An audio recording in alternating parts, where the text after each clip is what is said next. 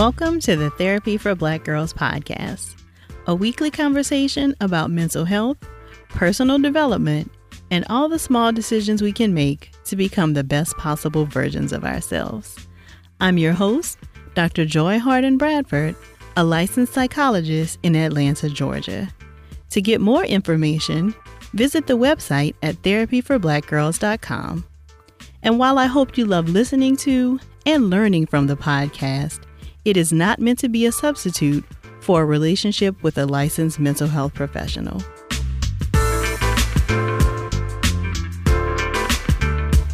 Hey y'all, thanks so much for joining me for session 65 of the Therapy for Black Girls podcast. Today we'll be chatting about maintaining your mental health in less than favorable work conditions. Today, I'm joined by Farah Harris. Farah is a licensed clinical professional counselor in Flossmoor, Illinois. She received her Bachelor of Arts degree in Economics pre-law from the University of Illinois Champaign-Urbana, a Bachelor of Arts in Marketing and Management from Illinois Institute of Art, and a Master of Arts in Mental Health Counseling from Trinity International University. Farah believes that mental health includes everything that makes up your well-being, your psychological, mental, spiritual, and social well-being. She specializes in connecting you to your story, helping you to own your voice, better management of your emotions, and forming healthier boundaries. It is in this way that you will become a well-being. Farah and I chatted about dealing with microaggressions in the workplace, how improving your emotional intelligence and setting boundaries can help you to deal with work stress, how employers can provide perks that actually help their employees, and her thoughts on the myth of work-life balance. If you hear something great while you're listening, please be sure to share it on social media using the hashtag TBGInSession. Here's our conversation. Well, thank you so much for joining us today, Farah. It's so wonderful to be here. Very excited to talk with you. So you do a lot about working well and learning how to kind of manage your emotions and how we can be really smart in the workplace. And so I know that this is a hot topic. There have been lots of conversations, and we're always having conversations, it seems like, in the Thrive Tribe about like microaggressions in the workplace. So do you have any tips on dealing with microaggressions in the workplace? Well, it's not just microaggressions in the workplace. It just seems to be everywhere, isn't it? Clearly. But I'm always challenging not just my clients on like in private practice, but anywhere, is call it out if it really affects you. I mean, I don't believe in like feeding into ignorance, especially if it's like a one off the cuff type of thing. However, it's important to establish clear boundaries on what's acceptable and what's not. So if you are uncomfortable with it, I think the best thing to do is check that person, because people are trifling. And if you don't say anything, people will think that it's okay and they'll be comfortable continuing to say things or do things that make you uncomfortable. But if you're not okay with even addressing that person at work, whether it's a colleague or, a manager, that's when, you should try to find someone to mediate, i.e. safe space is ideally your HR representative. Got it. Yeah. And I think, a lot of the concern has come when people have tried to go to HR and still feel like, their concerns are not addressed appropriately or they're not addressed at all, sometimes. Yeah, and it can be really frustrating, which, leads me to always wonder, like, what is the culture within that work environment? Mm-hmm. So oftentimes, especially if you're a person of color or, a different culture, you're not sure what your voice is in that space. So when I'm doing one-on-ones with clients, I'm, really trying to help them create a safe space within themselves. So, what is okay with you? What is not okay with you? Can you voice this? And, having them to have agency over themselves themselves and for them to be their own self-advocate. Now, if it creates tension or conflict, ideally, we would want HR to come in. Beyond that, that's when it gets a little bit sketchy. So it's like, how do we implement some, emotional intelligence and how we respond to these microaggressions if they're continuing?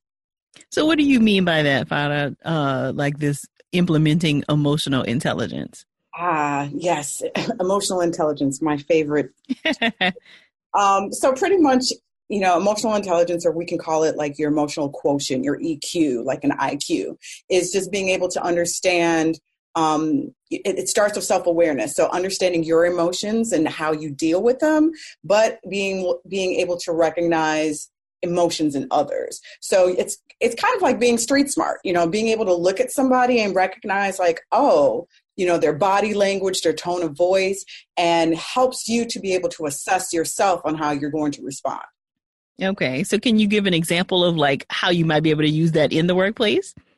So, yes. I mean, I usually give an example because of a toddler needing a nap. But, in a workplace environment, it is, so Bill, says does something that relates to a microaggression, and you have to kind of practice the pause. And I say there's like the 3 A's. So you become aware of your emotion. You're irritated, you're anxious, you're angry. You identify the emotion. And so once you identify it, so you are aware of it, then the next step is to assess it. Well, where did it come from?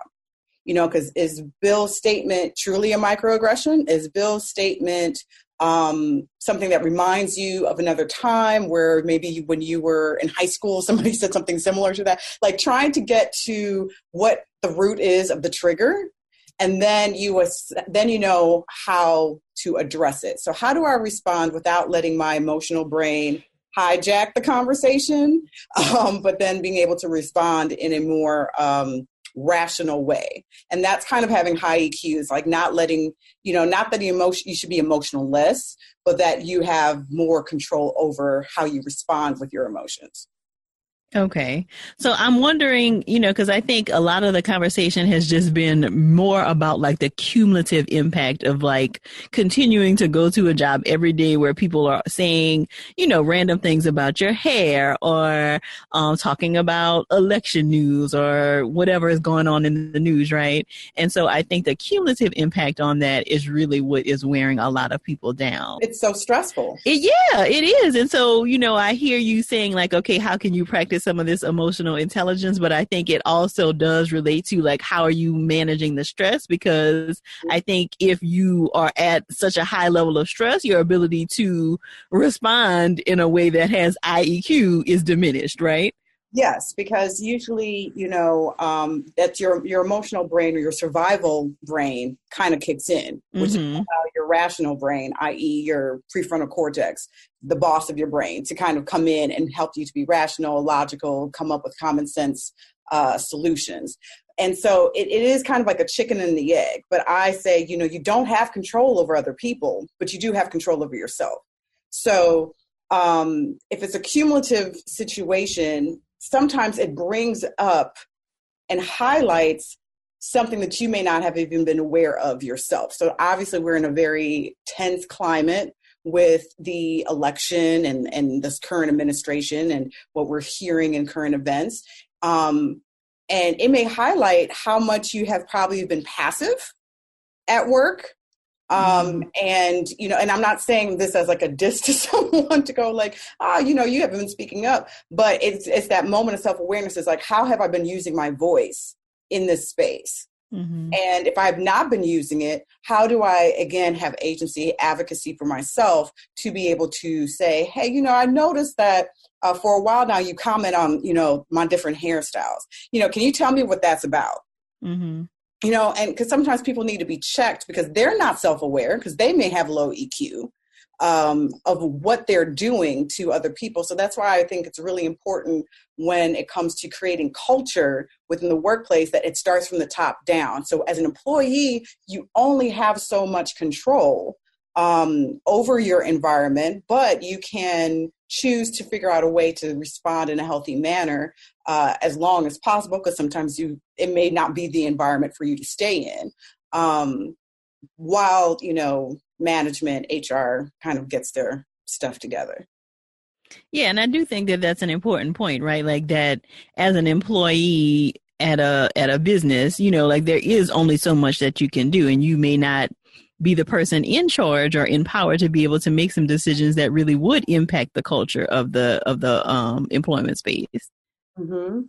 Because sometimes I think we don't even realize the power we have. I do believe in a ripple effect, and I believe that when we, my tagline is creating a healthier world by creating a healthier you. Like the more you're able to understand who you are, why you do the things you do, why you respond the way that you respond, the more comfortable you are with being authentically yourself, then that creates a ripple effect of having other people feel like they can be comfortable, they can be transparent and authentically themselves as well, and I think we perceive, it's just this perception that we can't. Like we can't truly, especially, to be a Black woman or a Black male, we can't truly be who we are in corporate spaces.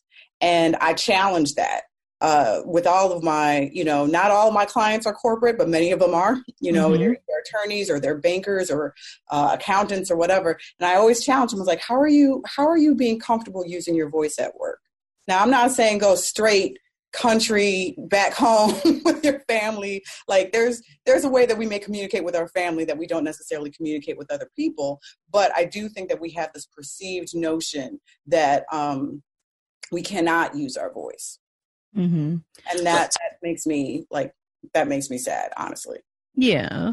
So what are some of those small ripples that you think that we can make to kind of maybe be able to impact the culture of a workplace? What are some of the small things you can do to maybe make sure that people are able to kind of be authentically themselves in the workplace? Yeah. I mean, that's a good question. I think, one is there somebody else there that you recognize as safe, that you can be honest with, that you can talk to, not to gossip, because again, that's like low EQ, gossiping or talking about somebody and being passive or passive aggressive, but finding someone where you can kind of bring up some things. Ideally would be great, if this is not just your colleague, but, a manager, where you can go, hey, I'm seeing this, I'm seeing that, and then kind of share your voice a little bit and being able to kind of test the waters. Vulnerability is hard, but it's freeing. But I would never encourage someone to just like jump off the deep end without being able to know that there is a safety net. So to be able to ideally find a safe person that you can communicate with, so that, going to work is not as stressful and you don't feel that you can truly show up because everyone, quote unquote, is viewed as the enemy. I think this also comes up sometimes around, and I have, read a lot about like the different cultures of organizations in terms of the expectations to do things like potlucks and happy hours and, all of that kind of thing that sometimes feels a little foreign, I think, right? I think a lot of people view work as this is where I go to do my job, and then at 5:00, that's my time, right? But for a lot of organizations, the expectation is that you will spend some time doing these like extracurricular kinds of things. Yeah, but what's the point of those extracurricular types of things? So, I mean, is this to create cohesion? Is this to create a more friendly work atmosphere?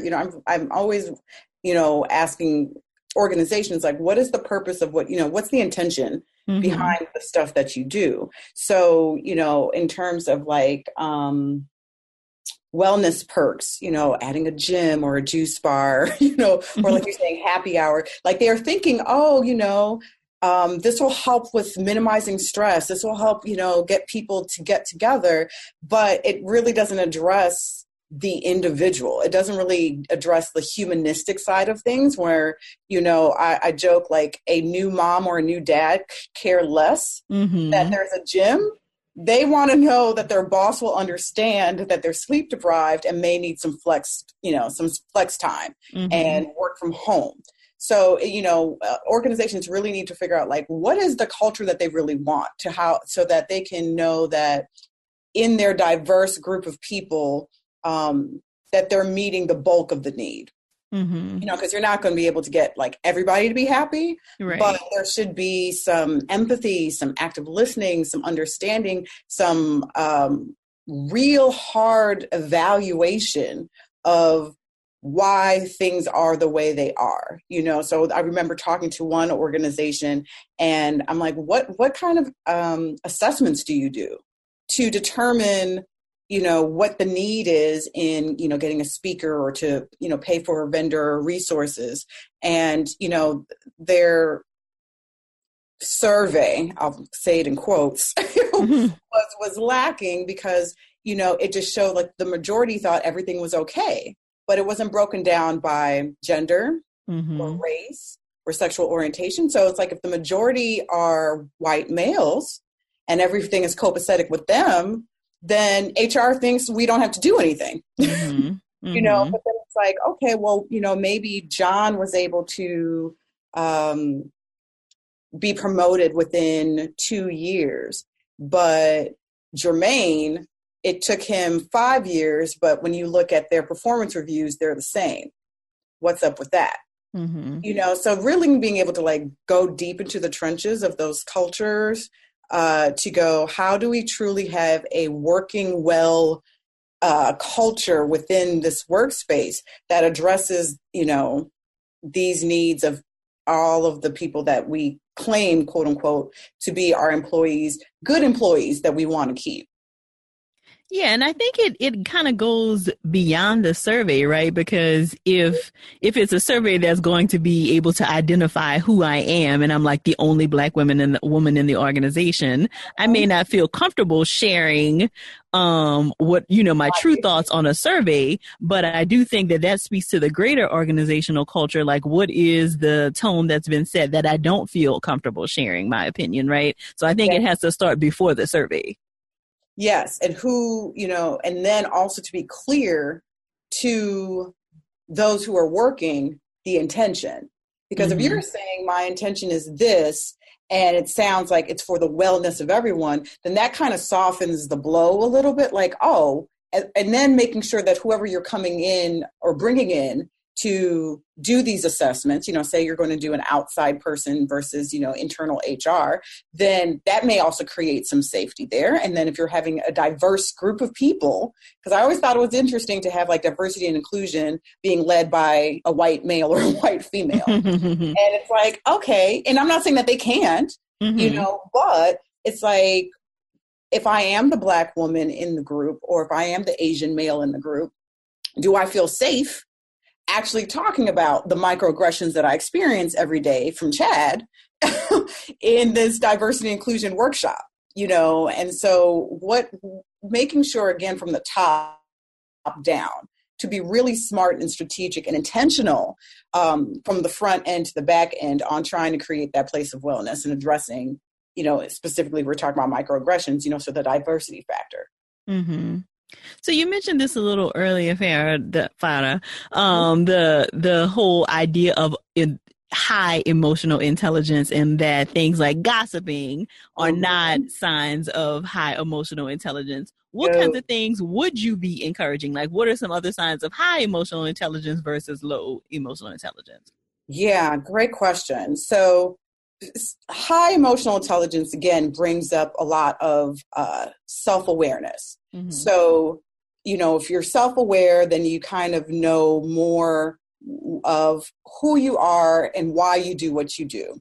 And then you have control over it. So, we talked about, a little bit of neuroscience about the brain, so we got our emotional part of the brain, our limbic system, and then we have like our rational side part of the brain, which is in the front. And so when you have high EQ, you're more assertive, you're more empathic or empathetic, and then, you're more compassionate.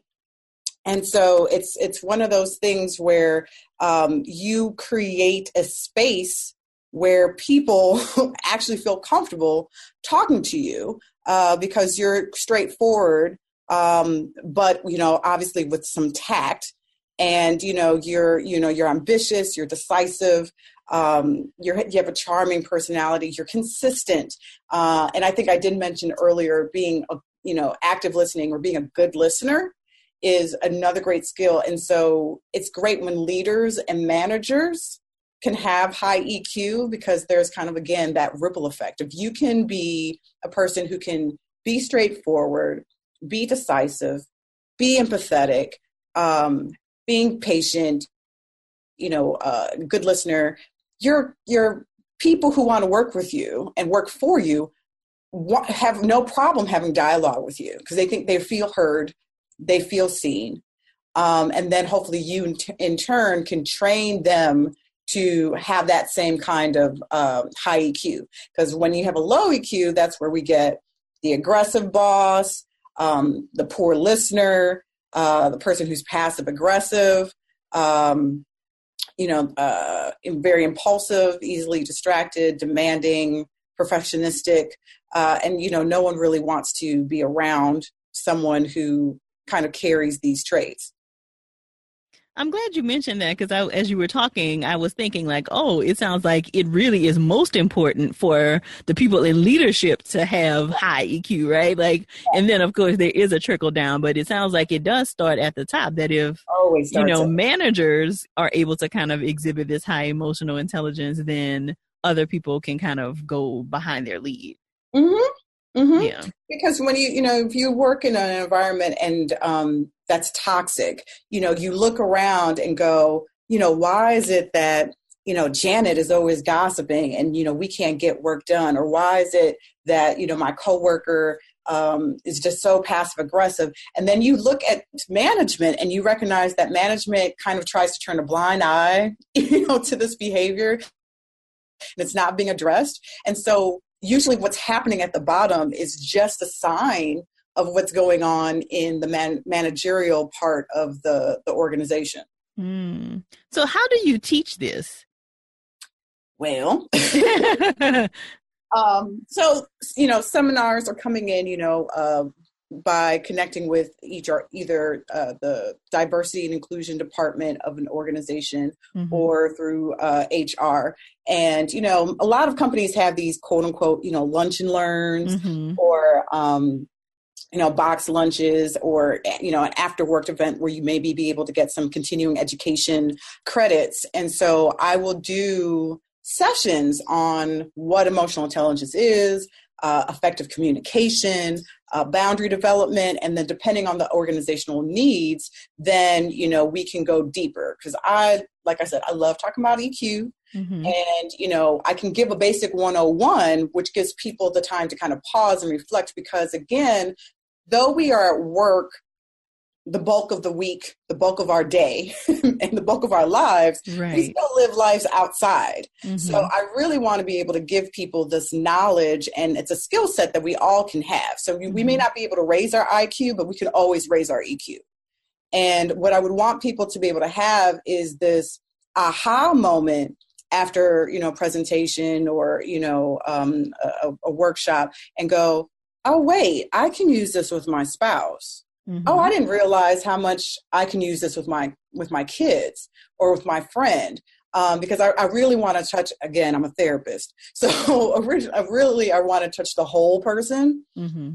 and be able to help them be better in managing their emotions everywhere. Again, creating that place of safety within yourself, and go like, I'm going to be consistent, so I know, like, I did a talk 2 weeks ago on emotional intelligence. And I think the first person that came to me was like, can I talk to you about my 10-year-old son? And I was like, oh, okay. You guys are a construction organization, but we'll talk about your son. Like, what's going on? Mm-hmm. So, I really wanted, I kind of do a little backdoor approach. Like, yes, we're going to talk about work, but really mm-hmm. we're going to talk about you. Mm-hmm. Mm-hmm. And we're going to talk about, like, how did you learn about emotions? Where did that come from? Did your family talk about emotions? Did they hide from emotions? Did they overly express them? Because that's probably what you're bringing to your workplace. Right. Like, what's the old saying? Wherever you go, there you are. pretty much. Yeah, you're always bringing yourself. Can't run from yourself. Exactly. So something else that has come up in conversation is this move that lots of organizations are going toward with this whole like open floor plan, right? Where people don't even have high cubicles anymore. It's just like everybody sitting at these long tables and that kind of thing. And it does. I'm like, they're taking down the walls. Right. And I think a lot of, what's involved with EQ and just kind of managing your emotions in general is like being able to collect yourself sometimes or having a space to go to kind of withdraw and take a moment and recoup. Exactly. And now we don't even have any of that anymore in a lot of workspaces. So what are your suggestions for that? Like people who are working in these, open floor plan offices that don't even have personal space anymore. Yeah. I get the attention of this. What's the saying? The road to hell was led with good intention. Exactly. Yeah. So, it makes sense, but however, I don't think that they've truly, and this is why I really like bringing a humanistic point of view when I talk to corporations, because again, it's always about bottom line, productivity, which is great, the numbers, but again, your numbers don't get met unless you have people do it. So it's like, let's deal with the people. So for extroverts, initially, it's like the best thing ever, because extroverts love being around people. They get energized by being around people. So having an opportunity to look at you across the table, feeds into them. However, it becomes a distraction. So then when you got the introverts, it's not that introverts are antisocial. It's more so that they need that quiet time to regroup. They like more one-on-ones because they don't like superficial conversation. So to have the open space, it actually probably creates more anxiety for a person who's introverted because they're always thinking like my space is being invaded. So if you cannot avoid, the new construction of your work environment, for introverts, I really encourage them to have headphones because one, it does help to quiet the noise. Two, it's like a physical boundary. And again, hopefully you have other coworkers who have some decent EQ and can recognize that if you have headphones on, probably shouldn't try to talk to you. And then, maybe still even with management, trying to create a quiet space, like a room or a library where, people can be able to focus or talk about sensitive information because, not everybody wants to talk about negotiating their salary right there in the open. So still being able to create some, quiet spaces and private spaces while managing, the more open floor plan, which again makes sense because the cubicles do cause people to be more passive. So they'll send an email when you literally right around the corner. Right. It's like, hey, this really causes you to have more face-to-face dialogue, which is good. But being able to, again, create that culture of how do we still respect each other's space and each other's time? So for the introverts, I'm like, just throw on some headphones. Even if there's nothing playing, it gives that illusion that, Farah's working and she's focused and I can't talk to her right now. But I mean, again, it's everything has the good and the bad. The cubicles aren't always so great and open spaces aren't so great, but if maybe we can create a balance of the two where, there's at least a couple of spaces that people know they can go to for quiet, personal conversation, a place to regroup would be helpful. So that does kind of lead me to my next question in terms of and you mentioned this earlier when workplaces will try to do these wellness perks like a juice bar or granola bars for everybody or, let's all go to Dave & Buster's or whatever kinds of things, right? Well, what kinds of things should corporations and organizations really be looking at in terms of creating healthy workspaces? Flexibility is huge, and there's more and more research. I think there was an article that I saw maybe a couple weeks ago about people over their age of 40 should only really be working 3 or 4 days a week. And I was like, yes, completely perfect. But having that flexibility without penalty, because I think we're trying to catch up with the times, so my parents were baby boomers, I'm Gen X. And so there was that whole belief that you work a full 9-hour day, you get your lunch, you stay with the company forever, you hopefully get a pension, and then you retire and you die. And like, that's the model. But that's not what people are looking for. That's not what a lot of millennials are looking for. And, so having that value add of like, okay, do you trust me enough to get the work done that I can do some work from home? Do you trust me that I don't have to be here from 7:30 to 5:30 every day because I show up with results? Being able to be clear, I think one of the biggest things that I get from clients who are frustrated is that there's not a clear career path. So being able to have clear expectations on what you're expecting from the employees, but then knowing that you're investing in their future also, brings a sense of wellness because they know what they're looking for. Another part of having, good EQ is being self-motivated. So it's like, oh, wow, I know I can do this because this is being offered. And also my boss is valuing and investing in my future. So being able to do that, because management really sets the tone. And being able to give constructive feedback, like don't wait till, your best person is getting ready to leave to tell them how much, they're meant, they're meant to the group or to the team. Give constructive feedback continuously. That helps the employee feel seen and feels heard and understood and like, again, it feels valued within the workplace. Right. So you can keep the juice bar, but give me a flex schedule. Right. Because juice bars is great because you do want them to be able to know, like, well, they take care of the external because that's a lot of external stuff, so I want the juice bar. I want the free gym pass. I have a friend of mine. They really, really amped up their wellness program at her company. And she's like, oh yeah, I just finished doing, I don't know if she was making a vase. I was like, what are they doing? She's like, yeah, we're doing knitting and like all these really cool things. But I said, how important is that to you versus the fact that you've come back from maternity leave and you've talked to your manager who's like, I see leadership skills in you. I want to send you to Arizona for some leadership training and let me know when you need to take time off to like pick up the kids. Right. And so that balance is what makes her want to push harder as an employee because it's like, okay, within the workspace, you've given me, nice self-care things that I can do. But if I leave the workspace, I still know that you are like investing in me, whether it is through the flex time or job growth. Yeah. So what are some of your favorite resources for people who want to learn more about like emotional intelligence or, like how they can create healthier workspaces?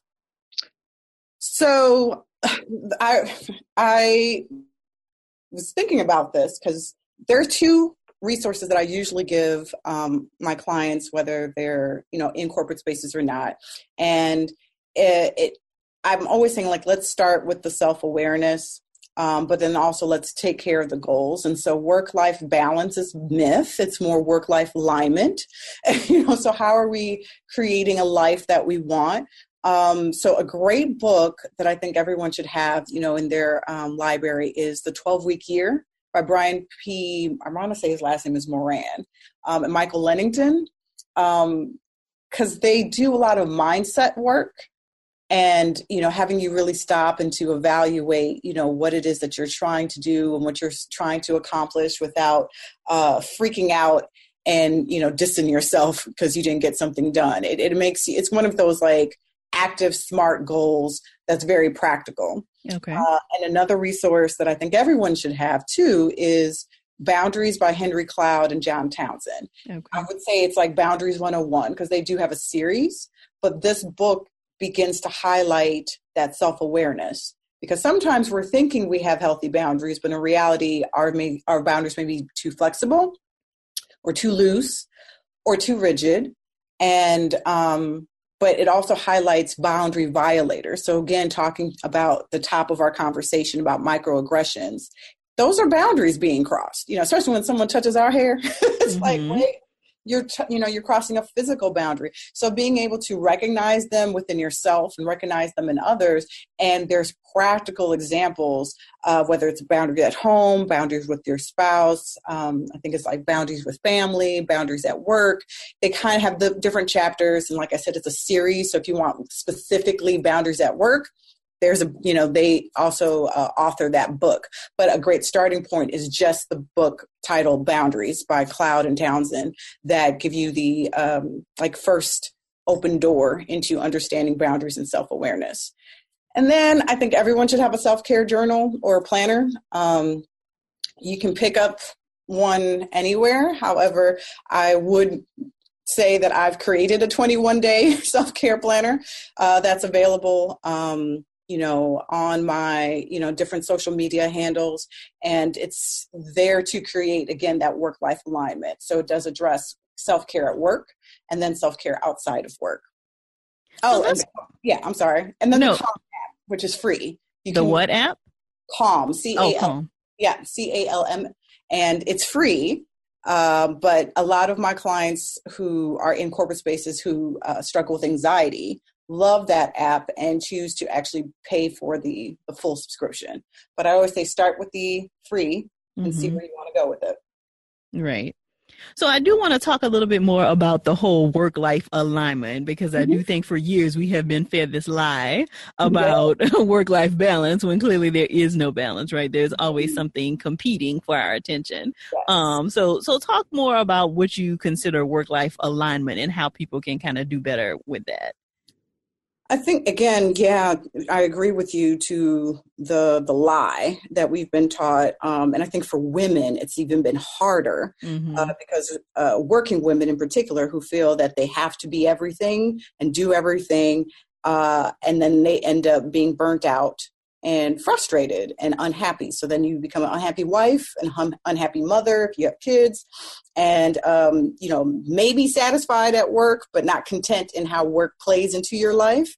So when I talk about work-life alignment, it is how do you create that value of work to the life that you want to live? So I could use myself as an example. So I'm a momapreneur. So I have kids and I'm a wife, and I need to know, well, how many days of work am I comfortable doing so that I could be home with my kids? How much money do I need to make to, feel comfortable? Because I can't sit there, because I have worked in corporate environments before I became a therapist, is that I can't say I want to have a thriving marriage or be able to be at all my kids' events, but I'm working, 80-hour week. It just doesn't line up. So it is a give and take. It is being able to say, how do my values create my boundaries? So going back to boundaries. So if I know that my values are stable family, household, healthy, thriving marriage, children who are content and I'm present, then I need to figure out how everything else plays into that value. So how does work, my time at work, the type of work I do, is work just here to be a investor in what I want to do? Is work here to be able to just pay the bills? And, I'll find something else that will be able to feed my passion of, art. I don't know. But taking that time to go, how do I want my life to look? Because you're going to recognize where your boundaries are being crossed in those areas where you're irritable because you're tired and you're stressed. And usually that's a sign that a boundary's been crossed. Okay. And does your the journal that you've developed, does it help you to kind of get clear about that? It does, in the sense that, it's again 21 days, so there'll be more to come. But this is kind of a commencement into. I say that self-care is not this investment of going to the spa or getting a mani-pedi or going on vacation. It's an investment into yourself intentionally every single day. And it's so that you're going to be able to create a life you don't want to run away from. Because I hear a lot of people talk about, oh man, Farah, I'm just tired. I just need a vacation. I just need to get away. And it's like, okay, well, now you got to the point where you're stressed and you're burnt out. So what have you not been doing every single day to make you okay? Are you not sleeping enough hours? Are you adding too much to your plate? Are you overcommitting?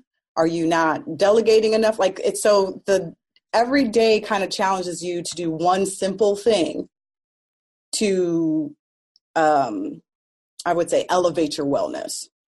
So it starts off on creating a nighttime routine.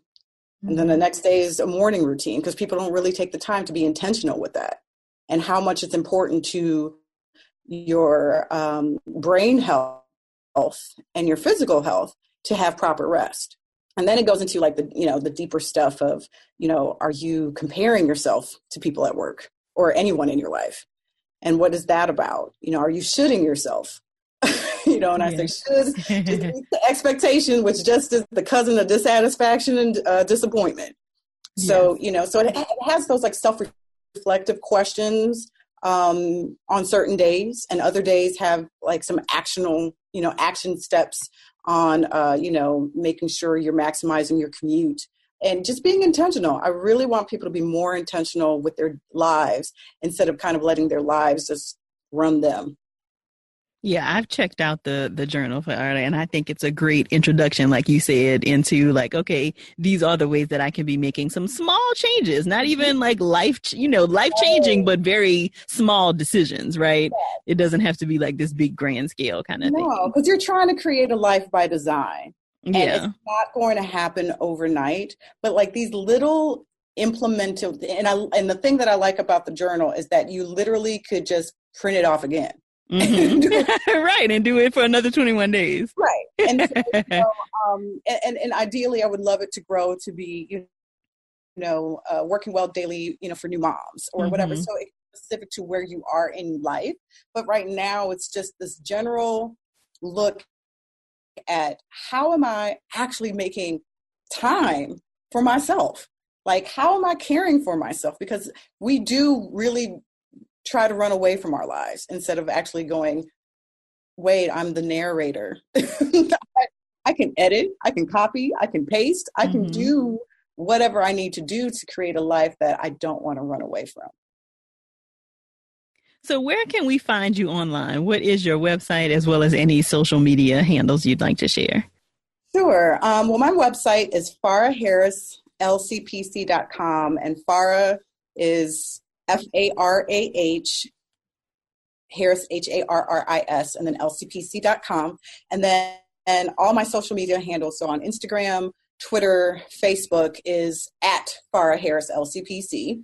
And then I'm also the creator of the group Working Well, and it's a Facebook group. It's closed, so you just ask to be invited in. But that's where you'll get additional tips. That's where people are open to asking questions about what's going on at their work. If they're planning on transitioning from one career to another. It's really a safe place for people who are looking to understand work-life alignment and get support from other professionals, other mothers, other dads, and feel not judged, if they're having an issue at work and they want to, kind of get some feedback on how to manage it. So I usually try not to answer any questions that people post, because I kind of like to let the village chime in, and then I'll bring my therapeutic expertise a little bit later. And so it's been exciting having this group grow. It's been since I think January is when I started the group. So if you're interested in working well, there's a Facebook group waiting for you to come join us. Perfect. And all of that information will be included in the show notes for anybody who can't write it down right now. So don't worry about missing any of the information. Well, thank you so much for joining us today. I loved it. I love your program. I love what you're doing. And I think you're just such a wealth of resources that especially Black women need right now. Thank you. Thank you. I'm so grateful that Farah was able to share her expertise with us today. Be sure to check out the show notes to get more information about her practice and her self-care planner. You can find them at therapyforblackgirls.com/session65. If you're looking for a therapist in your area, be sure to visit the directory at therapyforblackgirls.com/directory. And if you want to continue this conversation and join a community of other sisters who listen to the podcast, come on over and join us in the Thrive Tribe at therapyforblackgirls.com/tribe. Be sure to answer the 3 questions that are asked to gain entry. Thank y'all so much for joining me again this week, and I look forward to continuing this conversation with you all real soon. Take care.